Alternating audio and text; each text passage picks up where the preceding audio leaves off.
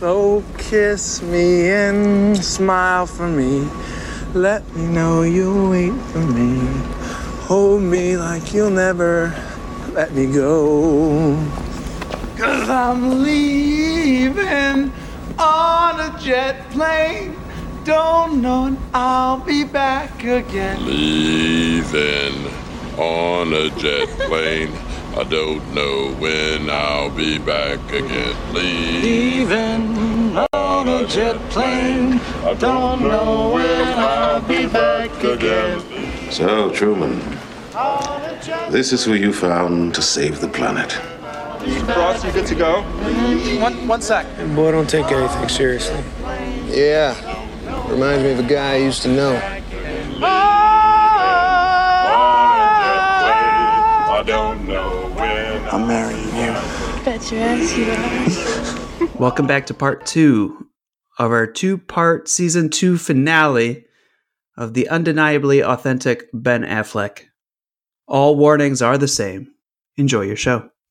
You know, I know that you're from the Boston area, as am I, and there's this reputation that, like, Boston guys know how to fight.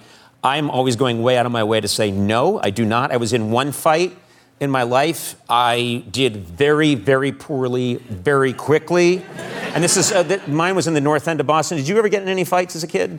I'm like you. I really tried to avoid them because there are people in Boston who really do know how to fight. Yes. And you know if you're one of them or not. And Yeah. so, but no, the last fight I got into would have been in the mid '80s, and I remember it. We had a snow day at school, so we would all meet in the Cambridge Common and play tackle football. Mm-hmm. You know, because there'd be a foot of snow on the ground, and so it was kind of You like can't get hurt, You yeah. can't really get hurt.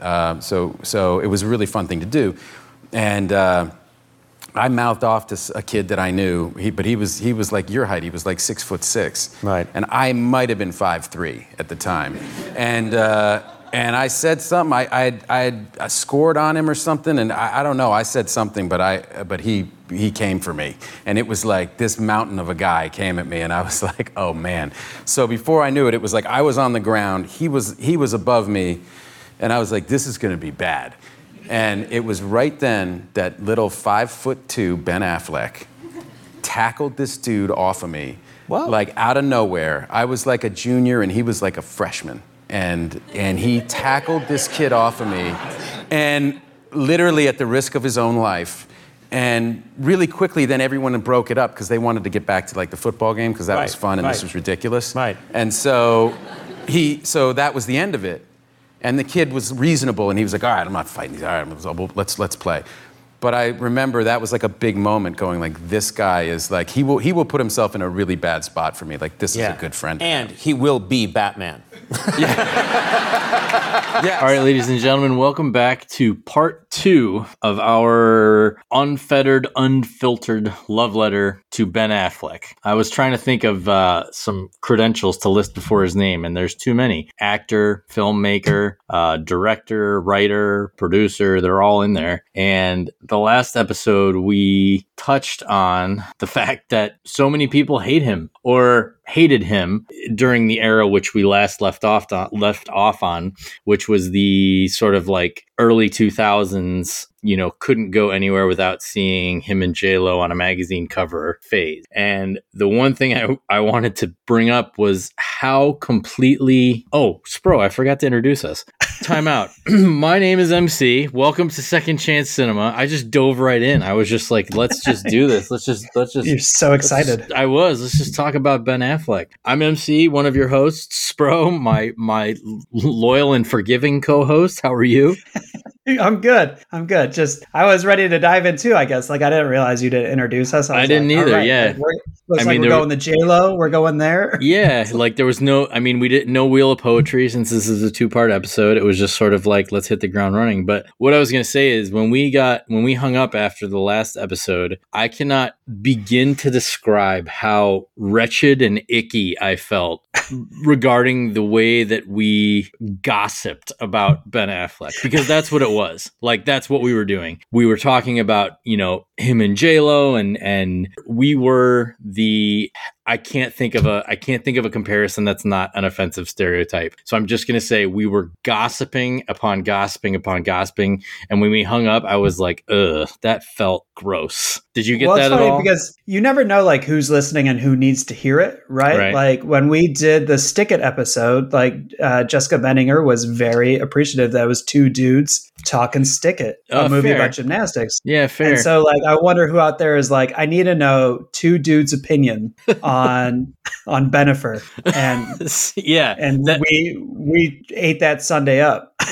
We did, and like I said, and that's exactly what it was. It was the morning after for me. It happened immediately. It was just like a hangover of guilt, and like I can't believe I did that. Like I can't believe I took the bait and indulged in that conversation. But I guess it needed to happen. You just saying Benifer right now made me physically gag a little bit because was that the first one? Like the first, what is it? The first, is it portmanteau of? Is that how you say it? Oh, Jesus, I guess. Let me look it up. Know. I'll look it up. But was that the first one? I was going to say amalgamation. Amalgamation, I think, is accurate, but I believe the word I'm thinking of refers specifically to names. But was that the first one? Yeah, that was the first, like, Benifer. What else was there? Yeah, portmanteau. I can't even think of other ones. I mean, Brangelina, that one. Yeah, so that would be Mr. and Mrs. Smith, which was after 2001 or whatever. Here's a fun fact I didn't know until we took a little break. When or where, because we know how Brad Pitt and Angelina got together, right? It was Mr. and Mrs. Smith. Mm-hmm. But do you know,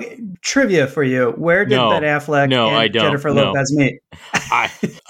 Well, it wasn't on the set of the movie because that came out after they were together. I don't know. I feel like Puff Daddy's yacht is a suitable answer. Is that close? Well, no, you were hot and then you went ice cold. They met on the set of Jiggly. It took 2 years for the movie to come out. So they met on that film. And then when they were dating, it comes out and everybody shits on it. I see. That was a fun fact. I was like, oh, I never knew that was definitely a fact. I will give you that. My other point, we talked about Daredevil, and it was gnawing at me. I felt like Daredevil was 2003. As we were talking about it, I kept thinking there's something that I'm missing with regard to why Daredevil was shit on so much. And then I remembered after we hung up that X-Men 2 also came out in 2003. Now, X-Men 2 came out, I think Daredevil actually came out on Valentine's Day, which I don't know if that was like a marketing stunt or what, but X-Men 2 came out in May, like the end of spring in 2003. And X-Men 2 was and remains, in my opinion, one of the great superhero movies of our generation. And I think that while it probably didn't have an immediate like effect on the box office or, you know, the initial reviews, looking back at Daredevil through the lens that produced X2, like there was no comparison. And that has nothing necessarily to do with, you know, the merits or the shortcomings of Daredevil. It was just like X2 raised the bar so high. Good point. Thank you. No, I was just going to say, but even the X-Men franchise shortly after just shit the bunk bed with X-Men The Last Stand. It was just, I mean, I suppose nothing gold can stay. And that was definitely the case. Was it Apocalypse and Dark I was trying Phoenix to think about this too, because I knew we'd go down this rabbit hole and I couldn't think of the one. It was First Class. And then I jumped right to Apocalypse and Dark Phoenix. And I was like, wait, there was one more. And it was actually Days of Future Past, which was my favorite one. I thought that one was great. But for some reason, that one, like, it's like a blind spot in my mind and my memory of X-Men movies. But we digress. What was our boy Ben doing? Right. So, like, all these movies from 2003 to 2010 just weren't doing his repertoire any favors. And then he does an episode of Curb Your Enthusiasm, The Company Men, which was a forgettable tale. And then it's 2010 and he does the bank robbery flick, The Town. Miss Kesey, I would like to start with your abduction. 4 men made me open the safe. They took me as a hostage. Were you able to see anything at all through the blindfold? No. When someone endures an experience like this, there are often residual effects. You okay? Just having a bad week. I like to have a good cry at the nail salon. Why don't you let me buy you a drink? There are over 300 bank robberies in Boston every year. Most of these professionals live in a 1 square mile neighborhood called Charlestown. So do your parents still live here? My mother moved away and my father, he don't get out much. I'm thinking about making a change. Making a change. Either you got heat or you don't. You used to hang around with Doug McCrae a little bit, huh? How do you know Dougie? I work for the FBI. I'm putting this whole town in my rearview. You grew up right here. Same rules that I did. I hear you got a sweet new girlfriend. Secret's this one. If I think anything might happen to her, I'm gonna kill both of you. Are you in love with me? Yes. Okay, so the town, I remember on our last episode, you mentioned specifically that the reason you like Ben Affleck as a filmmaker, a director, a writer, is because he makes things, I forget if you said relatable or if you said sort of like everyman. He makes things just kind of simple. And I feel like this might be a good point to talk about that with the town. Yeah, the specific point was he doesn't do anything to show off him being a director. You know, like he does his job as a director and he puts a movie or he puts a script on the screen. But he's not like Oliver Stone where he's putting a bunch of weird edits. You know, he's not Zack Snyder where he's doing 80% of the movie in slow motion because he wants it to be more of a painting. So that's what I like about him. The town I studied actually as I wrote my own bank robbery film. And actually, I was just put in touch with a real life bank robber who did 100 robberies. He's an ex-Marine and then turned himself in because he wanted to do a new life. And he got about 6 years in jail or something like that and came out. There's a YouTube video of him breaking down bank robbery scenes and saying like how realistic they are. Fucking away from the cat! They know exactly what they're doing. You can tell by the way they move, where they go. They know the layout of this place. Stop against the wall! You, away from the computer! Bank robberies that are done by a lot of different gangs. This is how they go in and this is how they operate. Just with brute force and sheer fear. When's the time lock set for? 9 o'clock. Oh, no, it was. It's 8:15. He asked her something very specific about the bank, which he already knew. I would ask a bank employee a question just because I knew the answer and I wanted to see if they were going to be straight with me or not. I wanted to see if they were going to be nervous, how they were going to respond to the question I was asking. He just wanted to see if she was going to cooperate. Hold it. Silent alarm, this address. You pulled the alarm? No. A lot of people believe that everyone in a bank, all employees have silent alarms. That's not accurate. There's very specific people that have the silent alarms that are allowed to push it. I would say this movie is a 10 for the realistic way that these guys are just that aggressive. Unfortunately, you have a lot of guys that go in and that's how they do it. So if anybody's looking for a great bank robbery film to put up there, like I studied the town with Dog Day Afternoon, Heat, Point Break, Den of Thieves, and it's one of I would put it in top 10 bank robbery films of all time and probably top 6, top 5 if you like bank robbery films. So let's pump the brakes and back up here for a second. You know a retired bank robber? I was put in touch. So I just optioned my film Six Banks in Bakersfield. And as I was doing that, one of the producers came back and they're like, we are in touch with this one bank robber. He's an ex-Marine. He robbed 100 banks, but apparently he's a great guy. And so they're like, we want to tell his story. And they're like, are you interested? I was like, well, I just optioned my bank robbery film. So I'll listen. I was like, but I'm pretty sure I'm done with bank robbery films. Bro, I have known you, I think, for probably close to 25 25 years. That is the coolest thing I've ever heard you say. Really? That you've been put in touch with a retired bank robber who has robbed over 100 banks. Like, oh my God, I was just put in touch with a mafia member too. I mean, I don't want to go too far off track here, but how? Why? That guy wants to tell his story as well. And he is out in New York. He was part of the Five Families. You got to be careful, man. I know. Has a whole lot of stories. What I don't want to see happen is a movie in like 5 years about a brilliant screenwriter who was used as a patsy by former bank robbers and the mafia, to do some character laundering or something like that. I don't want that to be your fate, man. Well, we're definitely not shy on the show to say that, the mafia is not that bad. Not that bad. They do good things. They do good work. What's the topic of this show again? Ben Affleck, who I've also seen in person. Yeah, he almost ran over my friend with a car when my friend lived in LA. He almost, at an intersection, he made a speedy, I guess, right-hand turn. And my friend called me shortly after. He's like, yeah, almost got hit by a car. It was Ben Affleck.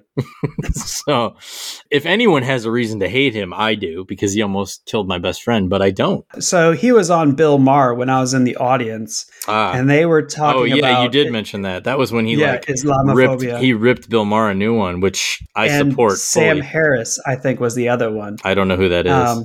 Sam Harris got his name by being ultra logical, I guess, when it comes to being anti-religious. And so I don't have too much basis in religion, but I'm completely open-minded to being like, one of these could be right, and I definitely could be wrong. Where Sam Harris is like, no religion is right, and we're all going to die, and our consciousness is going to be shut off. And it's like, well, how do you know that?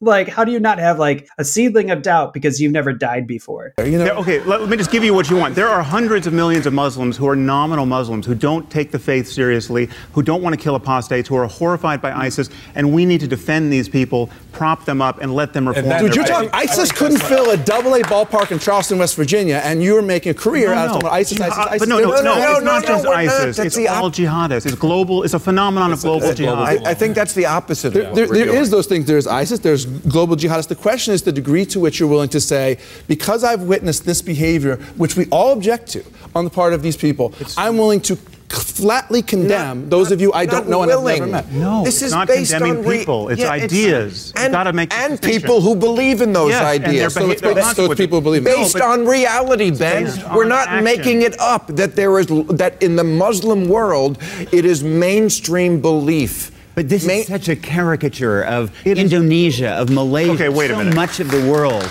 And this does have the tinge a little bit of the way white racists talk about African Americans and define blacks by what you're saying is because they are a minority, we shouldn't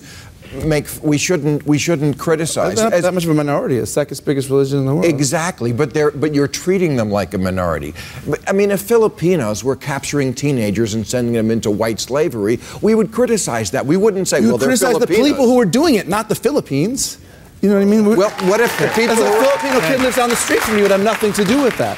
So these are different things, crazy racial people. stereotyping. I think it goes... Let's talk... We mentioned ISIS. Let's talk about that. But that was like in 2014 where he does The Town, and then Argo, which is his Academy Award-winning film that he directed and starred in, was awarded Best Picture of 2012, and that's his next movie that comes out. So back to back, like after 7 years of just kind of like muckraking, Ben Affleck comes out back to back with The Town and Argo, which I think kind of puts him back on the map professionally. I don't want to say personally because... Well, I mean, I don't see how do you, it's like Tom Brady, okay? Like there are people who identify their existence with disliking Tom Brady. And I know that because I lived on the East Coast for 10 years and I met plenty of them. But you cannot deny that he's, I would argue, the greatest quarterback of all time, based on stats, based on rings, based on the fact that he's, I don't know how old he is, but he just scored a shitload of fantasy points for me last week. And it's one of those things where it's like, when you win Best Picture for the movie you directed, like, are you not the best? best anymore? Like, are you not the best? I mean, if that's not credibility, what is? Right. Absolutely. Well, and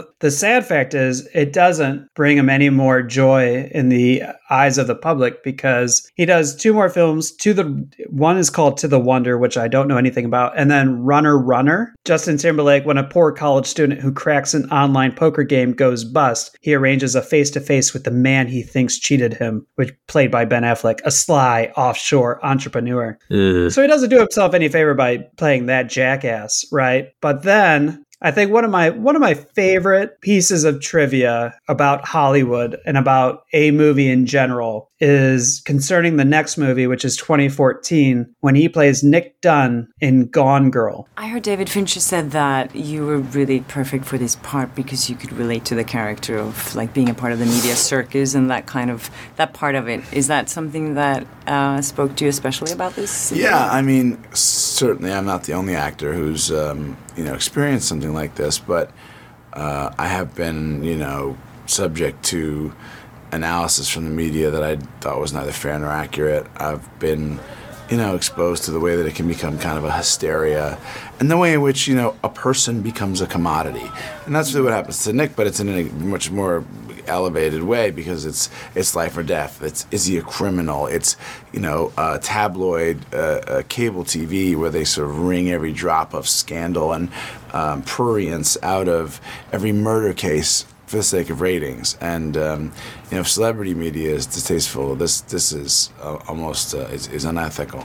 Okay. He is casted in this movie by my favorite director, David Fincher. Right. With the knowledge, and David Fincher and Ben Affleck are like very open about this. But so the character of Nick Dunn is pretty much a ripoff of Scott Peterson, right? Right. Who Scott Peterson is now on death row for killing his pregnant wife, Lacey Peterson. Mm-hmm. If you watch, I think there's like a Hulu documentary about the Scott Peterson investigation. And if you watch that and Gone Girl back to back, it's David Fincher and Ben Affleck are almost copycat. It's almost plagiarism how much that storyline mirrors the Scott Peterson trial. Mm-hmm. Now, the Scott Peterson thing is everybody looked at Scott Peterson. My sister, one of my sisters, I guess I can shroud her in secrecy, really wanted Scott Peterson to be innocent because Scott Peterson automatically vilified by the press, which we find out really justified. But the reason why David Fincher casted Ben Affleck is because he's like, look, we're going to put you on there. People already hate you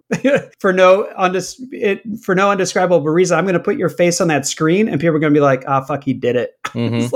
So we're going to cast you because we're going to cast Ben Affleck because Ben Affleck knows public perception about him is so fucked that he's perfect for this role. And I was going to say, I watched that movie recently for the first time. And even though I don't hate Ben Affleck, I got that vibe. Like, I was like, oh man, this guy's kind of like, he's playing innocent, but he's doing it in a smarmy way, kind of like I had that kind of emotional reaction. And then Neil Patrick Harris showed up and she killed him on the bed and slit his throat. And that was just the weirdest shit to see. Like that was just, I can't even make sense of that in my head. And Tyler Perry was in that movie too, right? Yeah. Yeah. So that, I did not know that, but that's awesome. Like it's not exactly fan service. Like I'm thinking, but kind of capitalizing on Ben Affleck's, existing equity, negative equity, that's pretty brilliant. Yeah. Like you said, fan service. I almost feel like it's hater service. Something right? like that. It's it's like reverse this fan one's for service. the people that hate me. Like, I'm going to play that role that you want, type of thing. Right. So I would say Gone Girl is his best performance, only because like he's really good in it, but in the same instance, just the fact that just the psychology behind it and taking that role and being like, yeah, I'm going to play this guy who is not the villain, ultimately, I don't know. I guess they're both villains, maybe, or they're both victims. Yeah, that movie just fucked me up really weird. Like because they're both just, I think, assholes. They're both just assholes. Like at the end of the movie, right? Like it's not so much villainy. It's like there was this potential for a villainous situation. There was potential for like one of them to, there was potential for this reveal or a swerve where it's like either, she's framing him or he's really done it. And there was potential for it to be very black and white. But then they just kind of meet in the middle in this like gray area where they're just both terrible people. And it's like, okay, so I mean, I guess in a weird way, they're made for each other. Right. Or they deserve each other. They deserve each other, but also they're awful. So yeah, that was a movie that like I watched that and then I had to just kind of sit and look at the TV for a few minutes. And then of course, after that, we're getting into the era of him as Bruce Wayne and Batman, which we talked about quite a bit in the previous episode. And it's funny that you said that you thought Gone Girl was your favorite role of his. There aren't a ton, as I'm going back up through his filmography, he's not a character actor, I suppose. Like he's not so different from movie to movie that every character he plays is like a departure from Ben Affleck, the person. But I tried to think of what my favorite role was. And I of course, I thought Armageddon popped in my head first. Boiler Room was another one. I told you I loved Changing Lanes, even though that was kind of a dud. Gone Girl, of course. But then I came back to Bruce Wayne and Batman. And I think him as Bruce Wayne and Batman, more so Bruce Wayne, I think we talked about previously, is really like... And you know what I think it is? It was the backlash that happened when it was announced versus the actual performance that we got. And it was almost just like a middle finger to all the nerds who were upset about Ben Affleck being Batman. And it was the same thing. I wouldn't necessarily rank his performance up with Heath Ledger's as the Joker, but it was the same thing. People were like, Heath Ledger got cast as the Joker? That's going to suck. And then, we got what we got, which was amazing. I feel like, and I've been thinking about this more and more. So the media that we have really likes to zero in on the negative people, right? The people that are going to be like, you don't that's say. That's such bullshit. Like, I can't believe that, they're going to cast Ben Affleck as this or Robert Pattinson as that. I can't believe rah. Like, how many people just did not give a shit that Ben Affleck was going to play the Batman? Like, how many people I'm raising my hand right here. Like how many people are like, I just want to see how this unfolds. Like, I'm not going to judge it until I see the movie. I don't quite understand how you can be angry about Ben Affleck when we've already survived Val Kilmer as Batman. Right? Nothing against Val Kilmer. Val Kilmer was phenomenal as Iceman, Tom Kazansky in Top Gun. He took the piss out of himself for his role in Batman in a show that I loved, a mini-series on HBO called Life's Too Short, which, if you can find on YouTube, his cameo arc was hilarious. Adam West? Oh, Adam West is about 85. I don't know, with Adam, aren't we? We've had George Clooney, Christian Bale, Michael Keaton. I don't know who else was in Batman. Take it off, Val. It's Val Kilmer. Oh, See? yeah. I gotcha. You did. It's my trick. Yeah. No one ever gets it. Good to see you. But the Batman franchise is just littered with shitty casting. Just littered with it. From Arnold Schwarzenegger as Mr. Freeze, I would argue Uma Thurman as Poison Ivy, Tommy Lee Jones as fucking Two-Face. That was just getting outraged and incensed over Ben Affleck being Batman. Just really, really made me realize how short people's memory is, because it's like amazing though. What? That, you just sparked it in my mind. I really wish we had a present day Christopher Nolan, Jim Carrey Riddler. Well, the Riddler's the villain in the new one. Who plays him? Paul Dano. I don't know much about him, but apparently it's definitely not Jim Carrey. He's not going to have like a light up question mark green blazer or a hideout. No, and he won it now, with his depressed funny man. Oh, that would be awesome if it was like a multiverse Jim Carrey Riddler. That would be sweet. But apparently in this one, from what I've read, he's supposed to be super freaky, super creepy, super like serial killer, methodical kind of like Zodiac style, which, is interesting. I don't think we've ever seen a Riddler iteration, and I guess I can only think of Jim Carrey and then the 60s TV show. But, we've never seen a Riddler who's actually psychologically tormenting Batman in a meaningful way, Right. And I just realized what I was such a hypocrite right there where you said Paul Dano and I went, ugh. I can't wait to see what Paul Dano does with the part. See, you know what? I applaud you for acknowledging and atoning for that mistake and that little bit of hypocrisy. But either way, I mean, we're talking about like of all the. I don't know if it's the media that hones in on the negative reactions as much as it is people will get upset about any and everything when it comes to casting, especially superheroes. And those are the people that are like flock to the internet and just go, I'm going to make my hatred, negative opinion heard. And I don't like, God. judging by box office returns and things like that, they're certainly not the majority. They just might be the loudest group of people who voice their opinions. Because like I said in the last episode, I thought him as Bruce Wayne, I would put him probably just below Michael Keaton. And where is that on your list? I meant Michael Keaton as number one. And I'm even wondering now if Michael Keaton should be number one. Because like... You think it's a nostalgia vote? Yeah, it might be. It really might be. And I think that, like I said, the Ben Affleck Batman was the old grizzled like Logan Batman, which to me was always one of the most interesting iterations from the comics because, again, no matter how much armor he wears, no matter how bulletproof his suits are or whatever, like he's still just a dude under there. He's fit. He's fit as fuck, but he's still just a dude with bones and skin and blood and all that. And so to see Ben Affleck kind of like as like the grunting when he stands up, Batman, even if it's only the little tiny, almost Easter eggy nods to that iteration, I thought that was awesome. I mean, the fact that he had like the gray wingtips on his hair, like the sideburn, the gray, a little bit of gray hair was definitely a small thing, but really kind of added to the character in terms of like, yeah, this is a bit of a different Batman. So, and I think the thing with Justice League and Batman versus Superman and everything like that, if you think about the movies, one, I would argue that Ben Affleck's Batman and Bruce Wayne is the best thing about those movies. And two, if you could think about the first time and probably the only time that you sat through the movies, I would say that when Ben Affleck was on the screen, you relaxed a little bit more than when anybody else was, because anybody else might just have a cringy moment that you got to be like, oh God, why did that make it into the movie?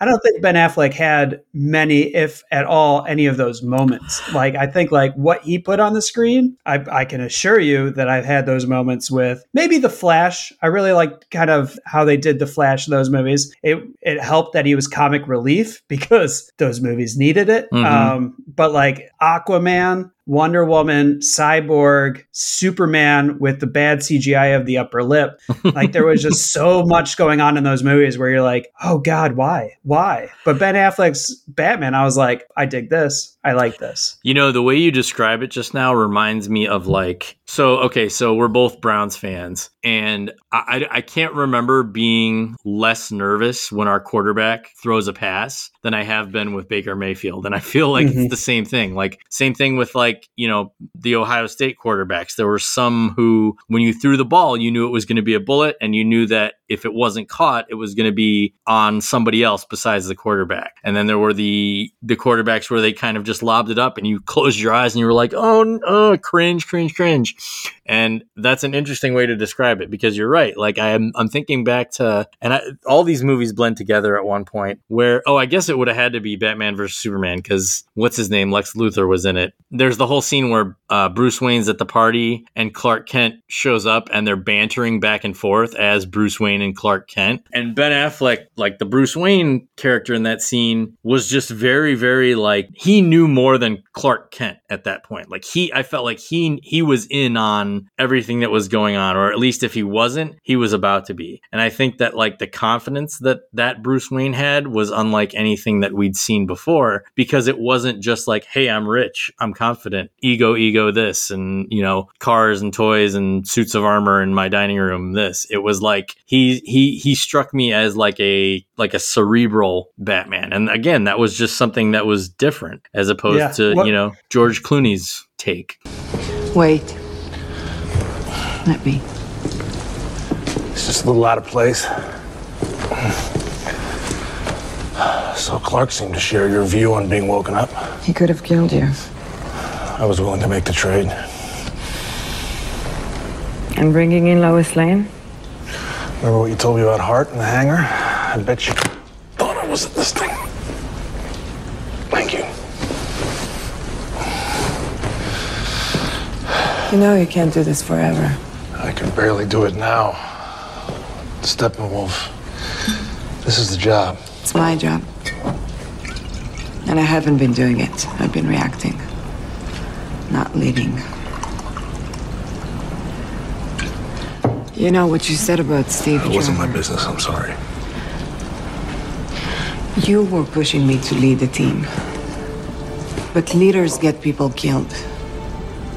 I fought, always, when I was needed. But to lead, to step into the light and to say to people, this is worth your life. When it's your fault, they're all Steve Trevor. We make it through tonight. You can stay in the shadows forever. Dress up like a bat. I won't even sue. If we get through the night. Well, it's funny too because like the Batmans before him all just seemed like rich guys that wanted to fight crime, right? They were the Bruce Wayne was the richest guy in a shit heap city, right?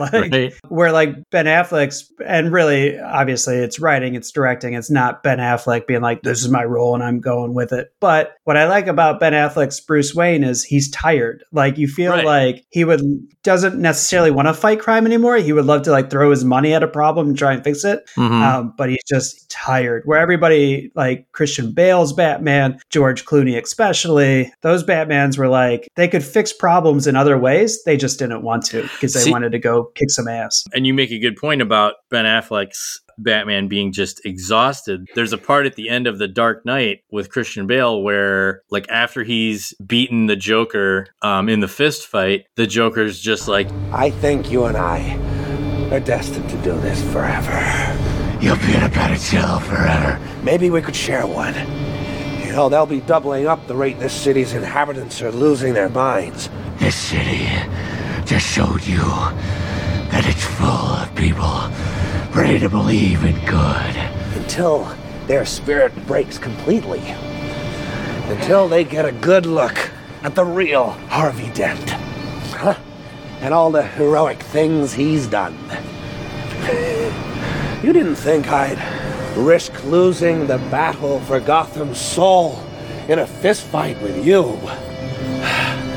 Oh, you need an ace in the hole. Mine's Harvey. What did you do? and Christian Bale as Batman just kind of goes like, oh God, there's more.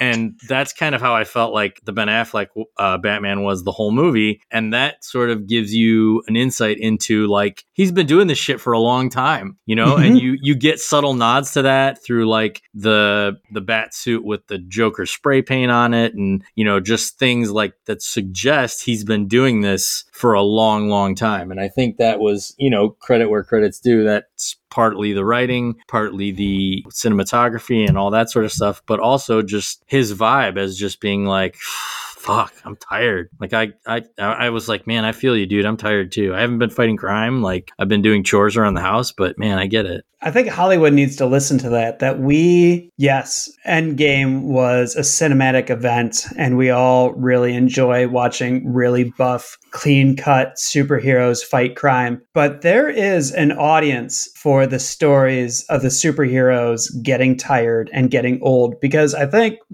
there's a big population now that grew up with comic books that are tired and old, right? Like Logan, a lot of people will hail Logan as one of the best comic book movies ever made. And there's so many other instances, like Watchmen is another one of like superheroes being like, no, we're done. You know, it's got its own TV show. One of the films that I always think about that I just wish was so much better than it was is Hancock. right? With Oh, Will yeah. Smith. Yep. And that the beginning of that is kind of, I mean, it's a comical take on it's a comical take on superhero alcoholism, but but that's kind of like it's blurring that line of Ben Affleck's Batman, because like the first time you see Bruce Wayne or Ben Affleck as Bruce Wayne, he's got, the whiskey glass or whatever with him. And you're like, yeah, I want to see aged super, like a real authentic aged. I'm very upset that we're not getting The Batman with Ben Affleck directed by Ben, like that. If anything comes out of this, I want people to know that we are going to miss out on probably what was going to be one of the greatest Batman tales ever told. And it's because people shit on him so much. That's true. And I mean, if you think about what you just said, what was the last scene of Tony Stark ever? It was him exhausted, having just defeated Thanos, and Gwyneth Paltrow says, "We're safe, you can rest," and then he dies. Like that's the old weathered superhero that this Tony Stark character built up that equity through however many movies, like 6 or 7 movies. But the Ben Affleck Batman character, I would argue certainly not as iconic, but definitely in that same vein where, there was gravity to him, and he was a character who was more than just like a superhero. Mm-hmm. And there's other movies that he did. He did Live by Night, The Accountant, Triple Frontier, but a movie that kind of is along the same vein as Gone Girl is The Way Back. You know what my dad told me last night? He said that you got a full ride to Kansas. You just quit. Why? My father didn't like me very much, and someone told him I was good at basketball, and he paid a lot more attention to me. And I realized it wasn't me that he loved. It was what I could do. I spent a lot of time hurting myself, trying to hurt my father. I never picked up a basketball again. We need a new coach, Jack. You're the first person I thought of. Is the team any good? No. In fact, the last time they made the playoffs, back when you were playing. It's the whole team? 10 kids? You want to know why they're leaving you open? It's because they don't think you could hit the ocean from the beach. Oh, snap. Heard you're coaching basketball? Keeps my mind off other things. You don't decide the game. The players decide the game. I understand you're trying to motivate the team, but we have a code of conduct. Oh, bullshit! I'm working on it. Work harder. I got a feeling this team is not as bad as its record. We have to trust each other. We have to have faith. I just want you to be happy again, but you kind of want it too. Don't underestimate the impact you can have on them. You got this. No, don't just nod. I want to hear your voice. Yes or no? Yes, coach. You're nervous. I get it. Truth is, they're more talented than you. Probably got a better coach. But I promise you, they are not a better team. Because they haven't been through what we've been through. They don't know adversity. They don't know what it's like to get knocked down and have to get back up again. They don't know what it is to fight. Who are we?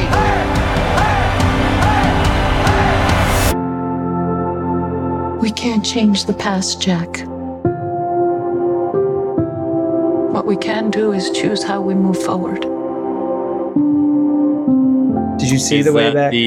That's the basketball one, right? Yes. But what do you mean similar to Gone Girl? So it's similar to Gone Girl, where I think what we need to appreciate about Ben Affleck is he is very open about his struggles with alcoholism, right? Like, and he is still, I mean, I haven't had an addiction to alcohol. I don't know necessarily the struggles you have through the AA program and getting clean and everything like that. I assume that Ben Affleck has to still remind himself to stay clean, type of thing. The Way Back is a character suffering from alcoholism. And this is when Ben Affleck was going through one of his clean periods, like he was sober. And he decided to play the role just to kind of tap into what he was suffering from himself, and kind of he used the role to examine what he was going through in his own life, and at the same time was putting it on film for a movie for all of us to enjoy. It was where I say it's kind of like Gone Girl. It's most people, when they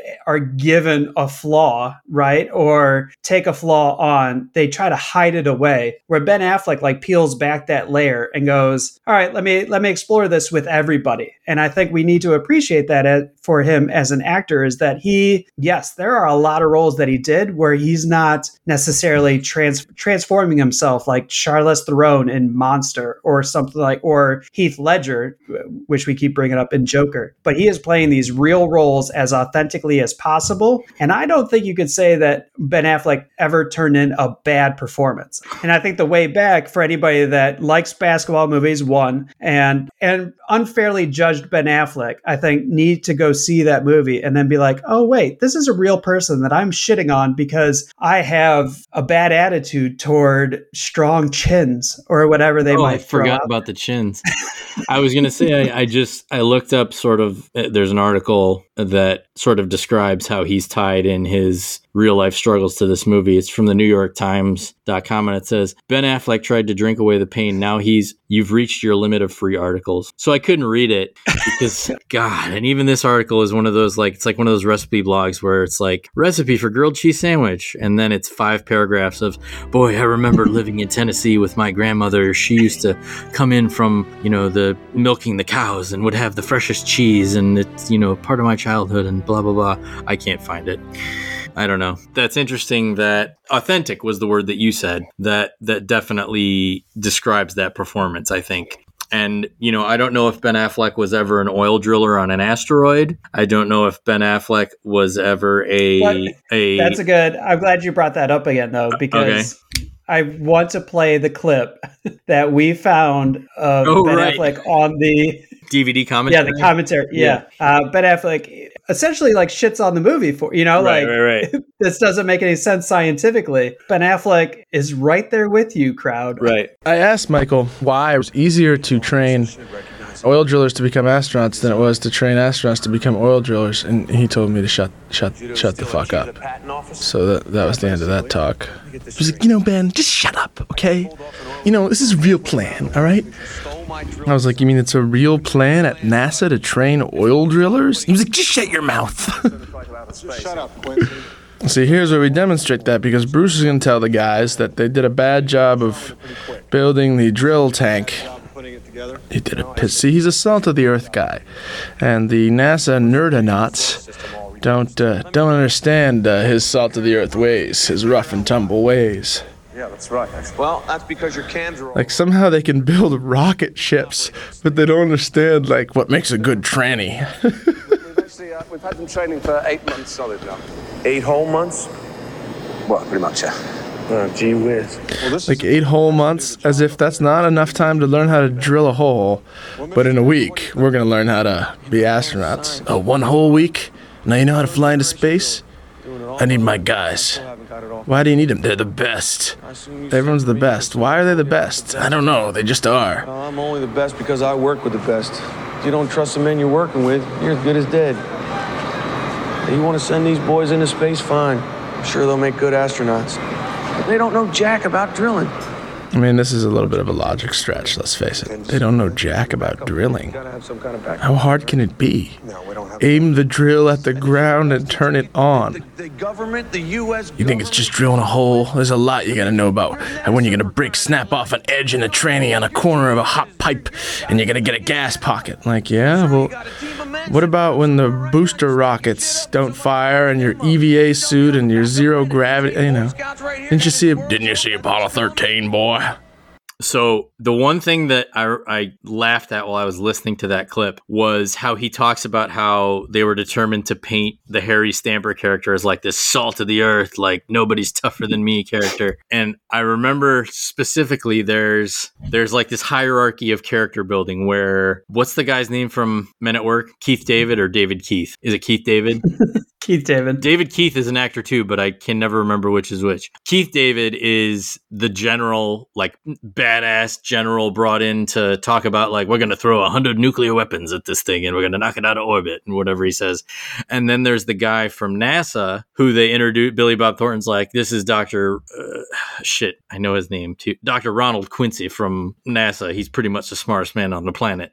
And so you've got Keith David just completely like talking down to this guy. Then you've got Dr. Ronald Quincy talking back at Keith David, completely cool, calm, collected. He's like, General, you imagine a firecracker in your hand, goes off, burns your hand, you close your hand, boom, your wife's going to be opening your ketchup bottles. And he totally that was pretty good, right? Like, that was a pretty good recreation of that scene. It was. Right? And so he just completely shuts down Keith David and establishes himself as the alpha male in that room. Fast forward to when Harry Stamper's crew shows up to, like, look at the space vehicle, the big space driller tank. That guy's there, Dr. Ronald Quincy. And the second that Harry Stamper starts talking to him, he starts stuttering and stumbling over his words and like, oh boy, this guy's so intimidating. He's the world's best oil driller.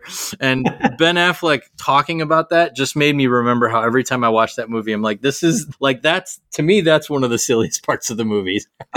How this guy goes from like the biggest like intellectual badass in the room to terrified of fading hairline Bruce Willis in like the span of 10 minutes. And that's a very little nitpicky thing, but it always makes me laugh. The funny thing now is, as I re-listen to our reevaluation of Michael Bay, which Jeremy cleverly called it, and I like it, we were really defending Ben Affleck at that time a year ago, right? And so when we instantly gravitated toward this is going to be our season 2 finale is going to be the Ben Affleck episode. And as we lined up for this, Ben Affleck is back in the news for something that happened 20 years ago, rekindled as well. You're like, do we talk about that? And I know you feel dirty about gossiping, but I'm really proud of the dude for falling in love again, I guess.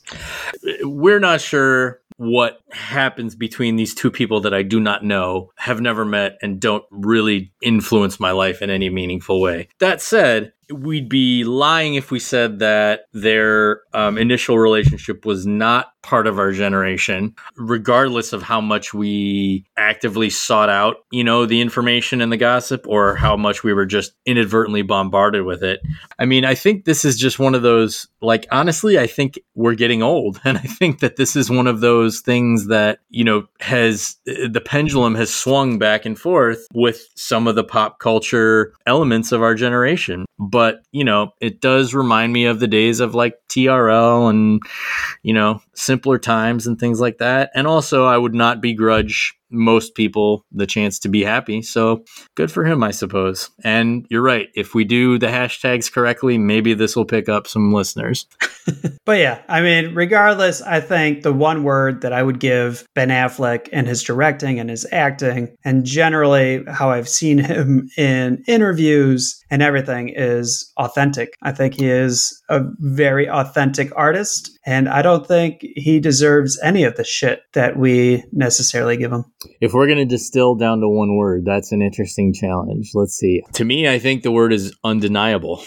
Breaking down the word undeniable, it means incapable of being denied. And in this case, I'm implying credit where credit is due. And I really don't think you can deny Ben Affleck his credit as a director, as evidenced by his Academy Award, an actor, as evidenced by, the acclaimed performances, or just like a dude, I mean, you have to actively deny, meaning that you have to put a lot of energy, I feel like, into hating him, which that's not what we're about here on this show, right? No, we want to shout down those shouters. That's right.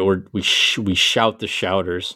We shout the shouters. I don't know if that's going to be a new slogan for the show, but we'll throw it at the wall, see if it sticks. We'll run it up the flagpole, see who salutes, those kind of things.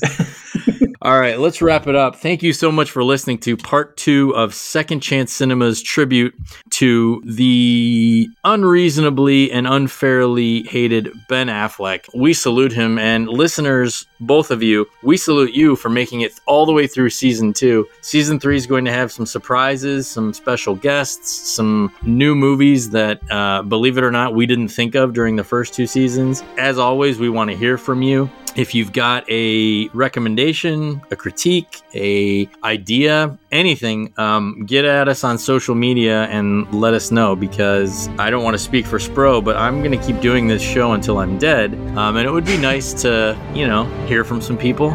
Yeah, I mean, if you think about it, 800 films are made every single year. So that's a lot. A good portion of those go under the radar. So, and every year there's even more. So there is no reason why we would ever have to stop doing this show. And I just want to say, listeners aside, MC, I'm so glad that we came up with this. I think you came up with this after a pleasant luncheon at Applebee's. I'm not going to take credit. This was all inspired by the sampler platter. Let's give credit where credit's due. The particular and equal arrangement of mozzarella sticks, quesadilla slices, wings, and celery sticks. That's the nexus of Second Chance Cinema. I think we should impress upon our listeners. Can you please go visit an Applebee's? Oh yeah, we just went and visited on a Friday night to discuss season 3, and holy crap! Like our little bastion. It was needs some help. Yeah, it was sad Applebee's. It was just not. Just go. I mean, the food's not bad. It's not the French Laundry, but it's a good place to go. It's what's it called? America's Favorite Neighbor, or Welcome to the Neighborhood. You're part of the family. What is it? Part of the family is Olive Garden. Oh, what am I? America's Favorite. You're eating good in the neighborhood. Is that what it is? Something neighborhood related. Yeah. Either way, just go be a good neighbor. Get an appetizer sampler. Tell them MC and Spro saying it will do nothing. But hey, you'll enjoy some tasty fried up treats. And with that, season 2 is donezo. Spro, it's been a pleasure. Always, my friend. We will talk to all of you listening in season 3. And until then, thank you so much for your support. We appreciate it. Bye. Peace. The reason I wanted to speak before Ben was Ben is a producer on the film, and he is also our director. And I thought it would be awkward for Ben to thank himself, but it's not awkward for me. So, on behalf of George and myself, I want to thank you, Ben. You directed a hell of a film. Couldn't be more proud of the film. Couldn't be more proud of Ben. So, ladies and gentlemen, our co-producer and the director of Argo, Ben Affleck. Thank you very much. Thank you very, very much. I know eventually that thing's going to start to go, so forgive me if this is a little bit quick. I want to acknowledge Steven Spielberg, who I feel is a genius and just a towering talent among us. I want to acknowledge the other 8 films. There are 8 great films that have every right, as much a right to be up here as we do. I want to acknowledge them and thank them for what they did, and for many of them who didn't even get nominated this year. I want to thank, Jack McNeese and Jerry Specker and Marty Brest and my brother and my mom and dad and Patrick Weitzel and Tony Mendez, who let us do his story. Thank you. And I'm going to forget. I thank everyone in the movie, on the movie, worked on the movie, did anything with this movie gets thanked. I want to thank Canada. I want to thank our friends in Iran living in terrible circumstances right now. I want to thank my wife, who I don't normally associate with Iran, but I want to thank you for working on our marriage for 10 Christmases. It's good. It is work, but it's the best kind of work. And there's no one I'd rather work with. So, and I just want to say, I was here 15 years ago or something, and I had no idea what I was doing. I stood out here in front of you all, really just a kid, and I went out, and I never thought that I would be back here, and I am. Because of so many of you who are here tonight, because of this academy, because of so many wonderful people who extended themselves to me when they had nothing to benefit from it in Hollywood. You know what I mean? I couldn't get them a job. I want to thank them, and I want to thank what they taught me, which is that you have to work harder than you think you possibly can. You can't hold grudges. It's hard, but you can't hold grudges.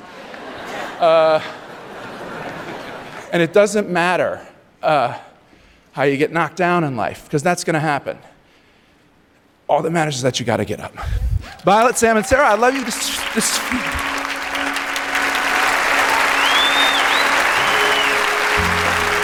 Thank you for listening to this season finale of Second Chance Cinema. If you have any comments, questions, corrections, or would like to recommend a movie for a next season, you can reach us at 2ndchancecinema@gmail.com. That's 2ndchancecinema@gmail.com. We have a Second Chance Cinema Facebook group. You can find us on Twitter at MCNSPro or check us out on Instagram at 2ndchancecinema.